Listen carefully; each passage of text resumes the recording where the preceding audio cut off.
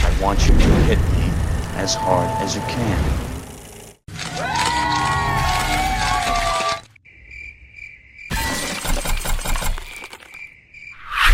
He's more than just an action star, more than just a martial arts master, more than just a Hollywood Republican, and more than just a joke.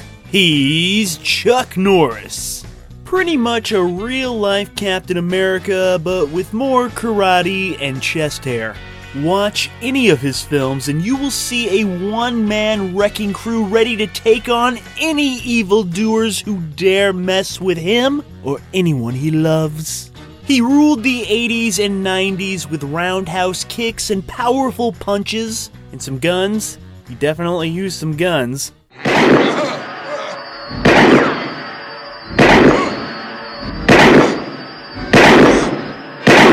But in the last 20 years, Norris has taken a back seat to action movie stardom, and yet has become more famous than ever, thanks to the pop cultural phenomenon that is Chuck Norris facts / jokes. Here are a few examples. Do you know how many push-ups Chuck Norris can do?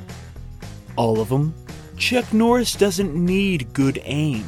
His bullets just know better than to miss. When the boogeyman goes to sleep at night, he checks his bed for Chuck Norris. Chuck Norris counted to infinity twice. When Chuck Norris does a push-up, he doesn't push himself up. He pushes the world down. Facts like Chuck Norris once challenged Lance Armstrong in a Who Has More Testicles contest. Kahunas, baby! Chuck Norris won by 5. So why did these jokes / facts take the world by storm? Well, it's 'cause they're hilarious. But why are these Chuck Norris jokes so hilarious? Well, it's because no matter how ridiculous they get, deep down we all know that we laugh because it comes from truth. Chuck Norris is a man who can pretty much do everything in a totally badass way. Like him or not. You have to admit, yeah, he's a guy who gets stuff done. And yes, maybe these jokes are exaggerated, but they are true. Chuck Norris is such a badass that there's nothing left to do but laugh. But yeah, lately it does seem like we have been seeing less and less of Mr. Norris on the big and small screen. So we have to ask ourselves the question, what the f*** happened to Chuck Norris? And I know the simple, obvious answer is, he got older. The dude is in his 80s. Yeah, okay, but here at Joe Blow, that answer isn't enough. So we're gonna ask it again. What the f*** happened to Chuck Norris? But to truly understand what the f*** happened to the Chuck, we must start at the beginning, and the beginning began when he was born on his birthday, Oklahoma, 1940. Chuck Norris built the hospital that he was born in, and when Chuck Norris was born, he drove his mom home from the hospital. All true facts. Actually, he was kind of a shy, non-athletic kid, so yeah, you can be anything. Shy, unathletic kids out there. At the age of 18, Chuck Norris joined the United States Air Force as an Air Force policeman and was stationed in South Korea. While stationed in South Korea, Chuck Norris took up martial arts, leading to several black belts and the creation of Chung Chuk Do, aka the Chuck Norris system. At this point, Chuck Norris began participating in martial arts competitions. And contrary to popular belief, he was not an immediate success, losing his first 2 tournaments. But then he pretty much won everything else he ever did. Yeah, after a few years, Norris had improved and won the All-American Karate Championship at Madison Square Garden. While competing in these competitions, Chuck Norris met Bruce Lee. The two became fast friends, even working out and training together. And while Chuck Norris was doing all that, he made his big screen debut in the film The Wrecking Crew with Dean Martin and Sharon Tate. And I don't think he has any lines or anything. I don't even know if he's credited in this one. Yeah, actually his first credited role was The Way of the Dragon in 1972. or Return of the Dragon as it is referred to in the United States of America. It was his strong friendship with Bruce Lee which led Norris to having his first credited acting role as Bruce Lee's nemesis in this classic kung fu film. At the time of its release, Way of the Dragon was Hong Kong's highest-grossing film ever. Bruce Lee, who was making his directorial debut, cast Chuck Norris for the film as he was the current U.S. karate champion, and found him to be one of the only people fast enough to keep up with him on screen. Lee and Norris reportedly actually made contact during their fight scenes.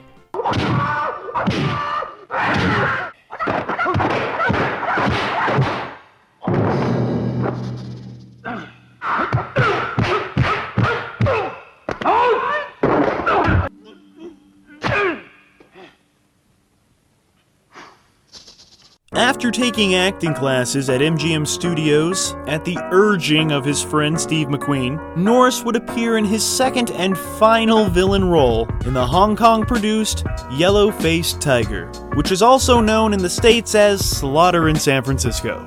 A lot of these movies have two titles. Deal with it. It's hard to deal with it, but I'm gonna deal with it. Then, in 1977 came the film Breaker Breaker. This was Norris's first big role as a leading protagonist. He played a truck driver on the quest to find his brother, and he was gonna kick and punch anyone in his way. This was Chuck saying, "Hey world, this is what I'm bringing to cinema." Then in 1978 came Good Guys Wear Black. Chuck Norris was in the process of developing a new kickboxing league in Los Angeles when he was offered the role in this film, the lead role. He credits his decision to take the film over developing a kickboxing league as the defining point in his transition from martial arts to acting.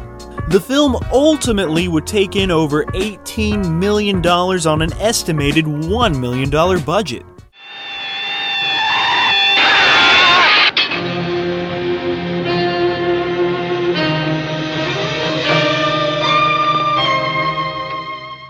In America, Chuck Norris's next film would be called A Force of One. Critics all agreed that the plot of the film was flimsy, and the production value was low.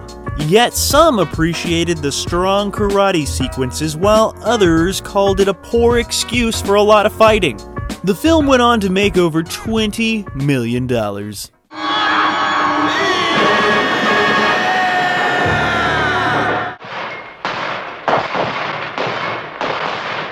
Then came the year 1980, which brought us the decade of the 80s.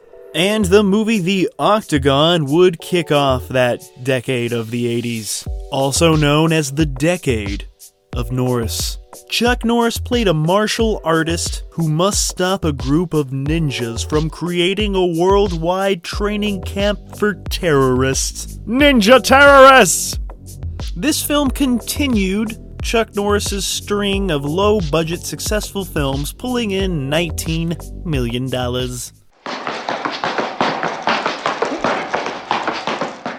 Then in 1981 came Eye for an Eye. Reviews were mixed, with some calling the action tame. The budget was around $4 million and was able to pull in $12 million worldwide. Then Chucky Boy would venture into the world of science fiction with the film Silent Rage in 1982. The film was specifically written for Chuck Norris, with the director saying, "You don't hire Chuck Norris not to do karate," so Chuck Norris does some karate. The film pulled in $10.4 million.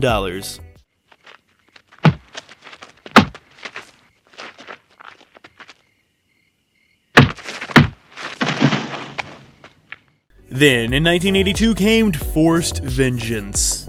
And you know what? All of Chuck Norris's movies seem to have the same plot. Not that that's a bad thing. A lone guy forced to take matters into his own hands when something happens to his friends. In this movie, that formula sees Norris as a casino security guard who is forced to take on the Hong Kong mob after they threaten his friends. This film was Chuck Norris's biggest budgeted film yet, with $5 million, yet this one only made $6.6 million.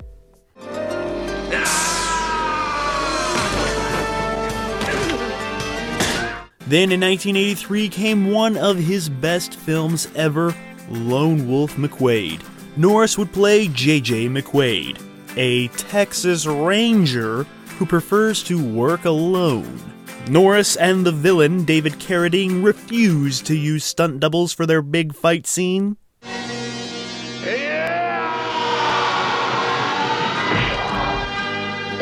Critical reception was mixed, though, yet one big fan was Roger Ebert, the guy with the thumbs, who compared Chuck Norris to Clint Eastwood in a spaghetti western.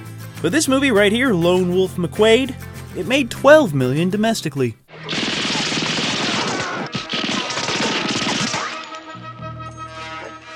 Norris's biggest solo hit came by way of playing a Vietnam vet who returns to Vietnam to find soldiers listed as missing in action, which was filmed consecutively at the same time, back-to-back in a row, with Missing in Action 2, The Beginning.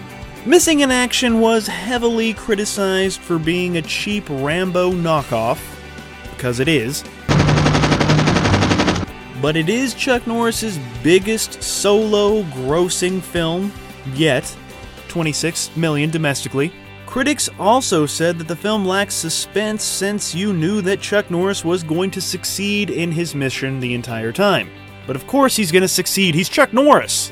Missing in Action 2 was originally meant to be the first film released, but when both films were completed, it was decided that what was to become Missing in Action was the better of the two films and would be released first, thus making Missing in Action 2 a prequel. Whoa. So Missing in Action 2 comes before Missing in Action 1. Missing in Action 2 was only able to make just shy of $11 million at the box office, losing over 50% of the first film's gross.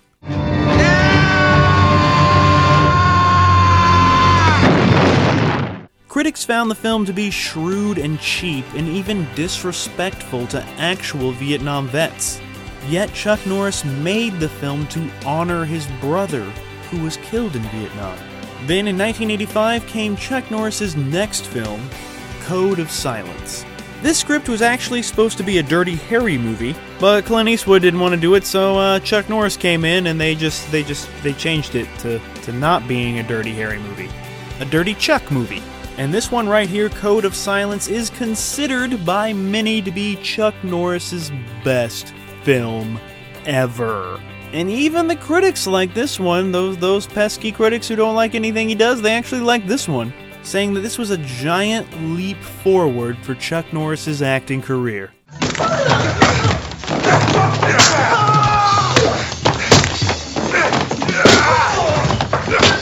Then, also in that same year, 1985, came Invasion USA.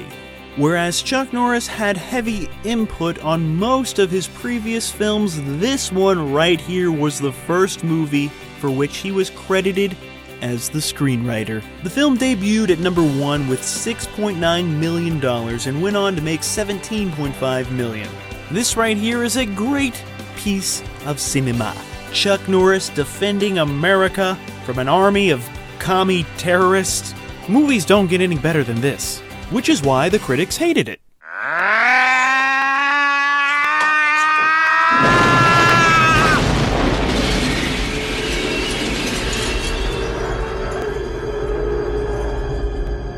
Then, in 1986 came Delta Force. Chuck Norris joined legendary tough guy Lee Marvin for this film, which was born in response to the actual real-life hijacking of TWA Flight 847, which always felt kinda weird yet intriguing to me. Playing with the genre of cheesy action movie and mixing it with real-life events. This is such a strange yet effective way for Chuck Norris to express himself artistically and share his thoughts on how we should handle terrorism. It's a political statement through an action movie. Cannon Films agreed to pay Chuck Norris $2 million for this film. The entire film reportedly cost $9 million to make, and would go on to make $17 million at the box office.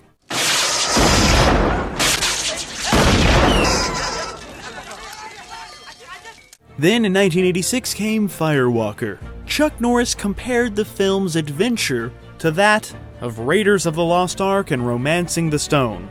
And he compared the comedy to that of Crocodile Dundee. And he compared the companionship to that of Butch Cassidy and the Sundance Kid.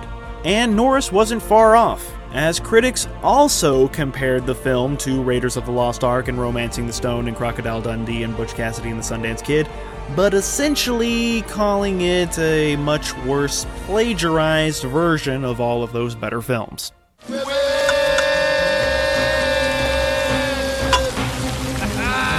Norris would then take a break from being an action movie star to become an animated action TV star, with Chuck Norris Karate Commandos, spelled with a K. The series had several tie-ins, including a Marvel comic and action figures. This right here was the epitome of Chuck-sploitation for kids. Not that that's a bad thing. And yeah, you know what? You are not a true superstar until there is a Saturday morning cartoon based on your persona. What do you think the Claw's gonna do to him? He probably took him out behind the woodshed.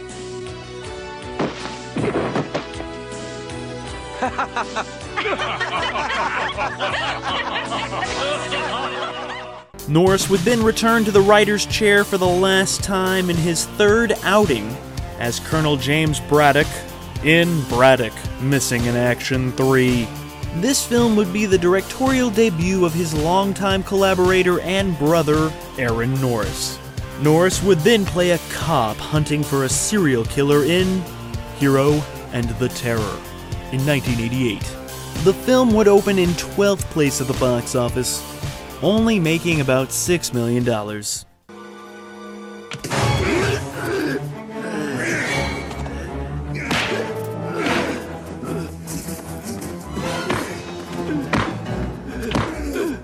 Then came the 90s, and Norris would kick off that decade by returning to one of his most popular roles, Major Scott McCoy in Delta Force 2, Operation Stranglehold. Critics said that the film had horrible acting and the plot was too similar to Norris's Missing in Action. So what? The film would go on to make $6.6 million off a $16 million budget.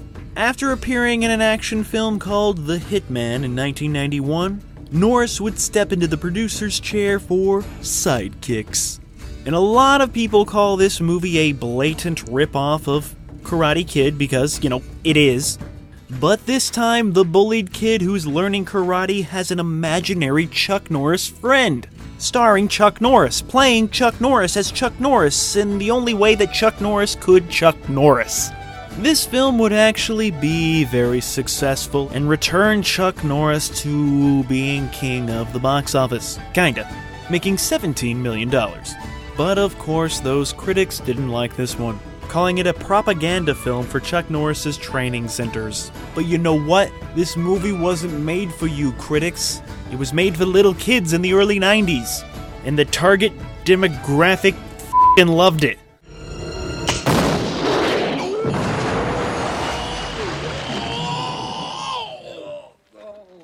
Then Norris would tackle his most iconic role, Sergeant Walker in the long-running Walker, Texas Ranger. The show ran for 8 successful seasons starting in 1993 and finishing up in 2001. And it was ranked in the top 25 for all 8 seasons it aired. Not only did he star in this masterpiece of cowboy karate television, Norris also performed the theme song. He's a man of many talents. And of course, Walker, Texas Ranger gained new popularity when NBC purchased Universal, and late-night legend Conan O'Brien introduced his Walker, Texas Ranger lever. It was amazing. He would pull that lever, and random comical clips that were not meant to be comical were blasted before our eyes. It's probably one of the funniest things ever on television. You hurt a friend of mine. Did I? Close friend? Golly, that's awful. Isn't that awful? Oh, yeah, Vince, that's just awful. Oh, because I love you. I love you.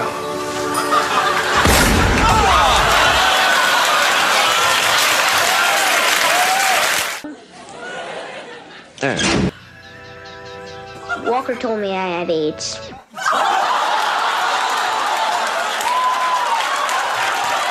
But yeah, Walker, Texas Ranger. Critics called the show super corny and predictable, but you know what? I say that you critics are super corny and predictable too, so haha, there, gotcha.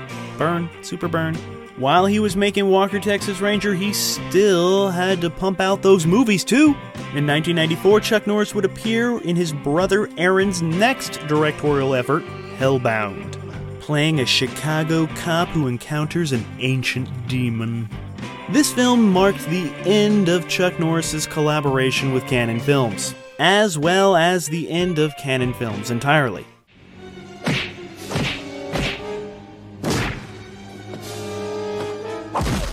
Then Norris would follow in the path of Tom Hanks and Jim Belushi, starring opposite a cuddly pooch for the 1995 film Top Dog. This was the last film Chuck Norris headlined that would receive a theatrical release.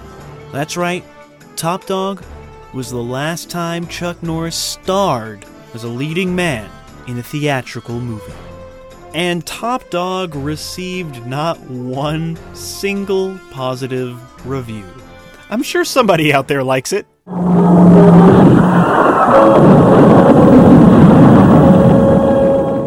With Chuck Norris kicking ass on TV screens across the country in Walker, Texas Ranger, his film output did slow down a bit. The 90s would see 2 more Chuck Norris movies, but they would be direct-to-video. One would be Forest Warrior in 1996, where he has the power to transform into animals.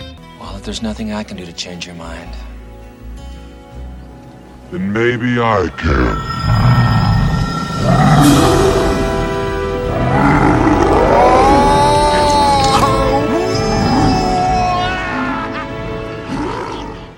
And there was a movie called Logan's War, Bound by Honor in 1998. In the year 2000, he would appear in the CBS TV movie The President's Man. 2003, we would see him pop up in Bells of Innocence, a Christian film, co-starring his son Mike and granddaughter Gabby. In 2005, he would produce and appear in the direct-to-video cop thriller, The Cutter.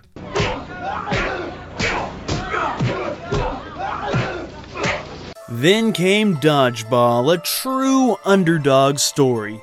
Chuck Norris would appear in this now infamous cameo, where he, unlike Siskel and Ebert, gives a thumb up. This cameo is hilarious, and it's one of the best cameos of all time. Then, in 2005, came Chuck Norris Facts. This brought on a new level of fame for Chuck Norris. An unheard of level of fame. Iconic, legendary, beyond that. There are not words to describe where these Chuck Norris Facts put Chuck Norris. They made him more than immortal. They made him more than a legend, more than a joke, more than a fact. Just more than more. Well, they wanted to put Chuck Norris on Mount Rushmore, but the granite wasn't tough enough for his beard. In 2009, he endorsed and co-wrote the official Chuck Norris Fact Book, 101 of Chuck Norris's favorite facts and stories. It's always best to embrace the jokes, so that we are officially not laughing at him, but with him. And he even used Chuck Norris jokes to campaign for Mike Huckabee, and his role in Expendables 2 used one of these facts/jokes. I heard another rumor that you were bitten by a king cobra. Yeah, I was. But after 5 days of agonizing pain, the cobra died.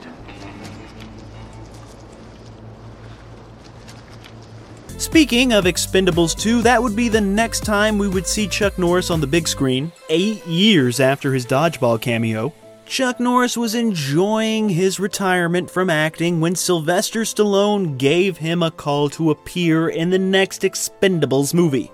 And when Sly Stallone calls you to join the team, you do not say no. There were rumors that Norris only agreed to do the film if the violence was toned down, and the cuss words, resulting in a PG-13 Expendables movie. And to date, this is the last film that Chuck Norris has ever appeared in. It's also the highest grossing film that he's ever appeared in also, pulling in $312 million worldwide. The critics seem to appreciate this film more than Expendables 1, saying that it didn't take itself as seriously. And yeah, the Expendables movies, they're fun, and Chuck Norris, he's the perfect addition. Yeah.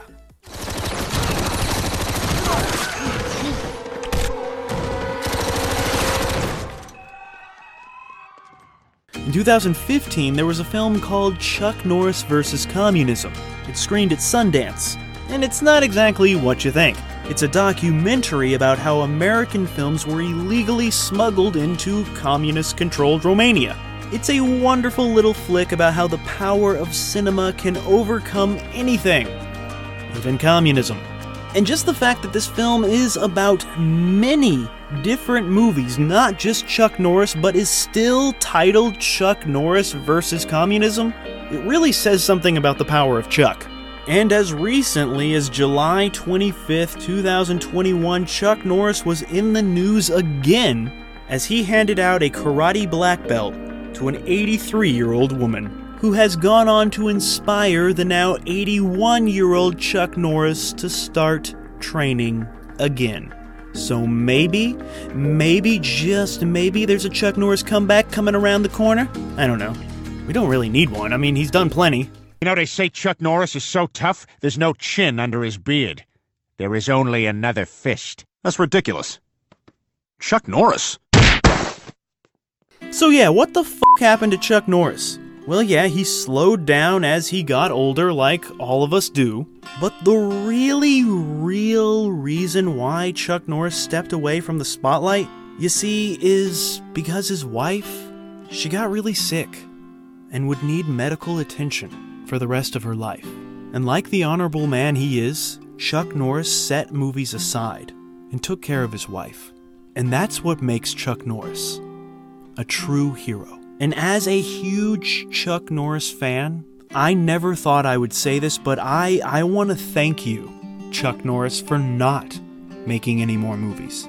Thank you for walking away from show business and doing the right thing, taking care of your family, truly living up to your impossible, legendary status. He spoon-fed her baby food and read her several books. I just thank God that we were able to weather it and that she did get better. The 1980s saw a rise of several action stars, and yet one could argue that even with the likes of Stallone, Schwarzenegger, and Van Damme, the decade truly belonged to Norris. His films were never $100 million grossers, no, or even respected by those pesky critics. But you know what? They were kick-ass. The guy was a one-man ass-kicking factory. So many asses were getting kicked. He gave me a big hug. I was like, holy shit, Chuck Norris knows who I am. Damn right he did. I couldn't have been happier. No wonder you're unbreakable, you little beaming. sucker. I was beaming. Chuck Norris is a true representative of the lost art that is the 1980s action flick. In the 90s, his film output slowed down, but that was only because he was making one of the biggest kick-ass shows of all time, Walker, Texas Ranger, walking all over the competition. And then when the sun seemed to set on Norris, and he was finally fading into the background to enjoy retirement, he appears in one of the best cameos ever, and has his biggest box office gross ever, and becomes even more famous for being the ultimate badass that all things living, dead, or inanimate must bow down to, with Chuck Norris facts. Did you know that Chuck Norris has a diary? It's called the Guinness Book of World Records. Sorry, just trying to squeeze in one final Chuck Norris fact in there before we have to say goodbye and thank you. Thank you, Mr. Chuck Norris. But yeah, in all seriousness, actually, Chuck Norris died 20 years ago. But death doesn't have the courage to tell him. This is for me.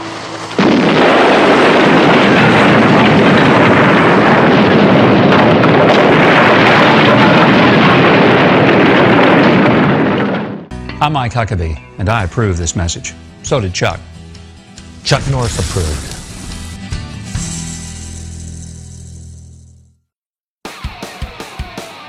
Thank you for watching our show. If you like what you see, please subscribe to our Joe Blow Videos channel. Tell your friends who like this sort of content, and turn on the bell to receive notifications for all of our latest videos. We're an independent company, and we appreciate all your support.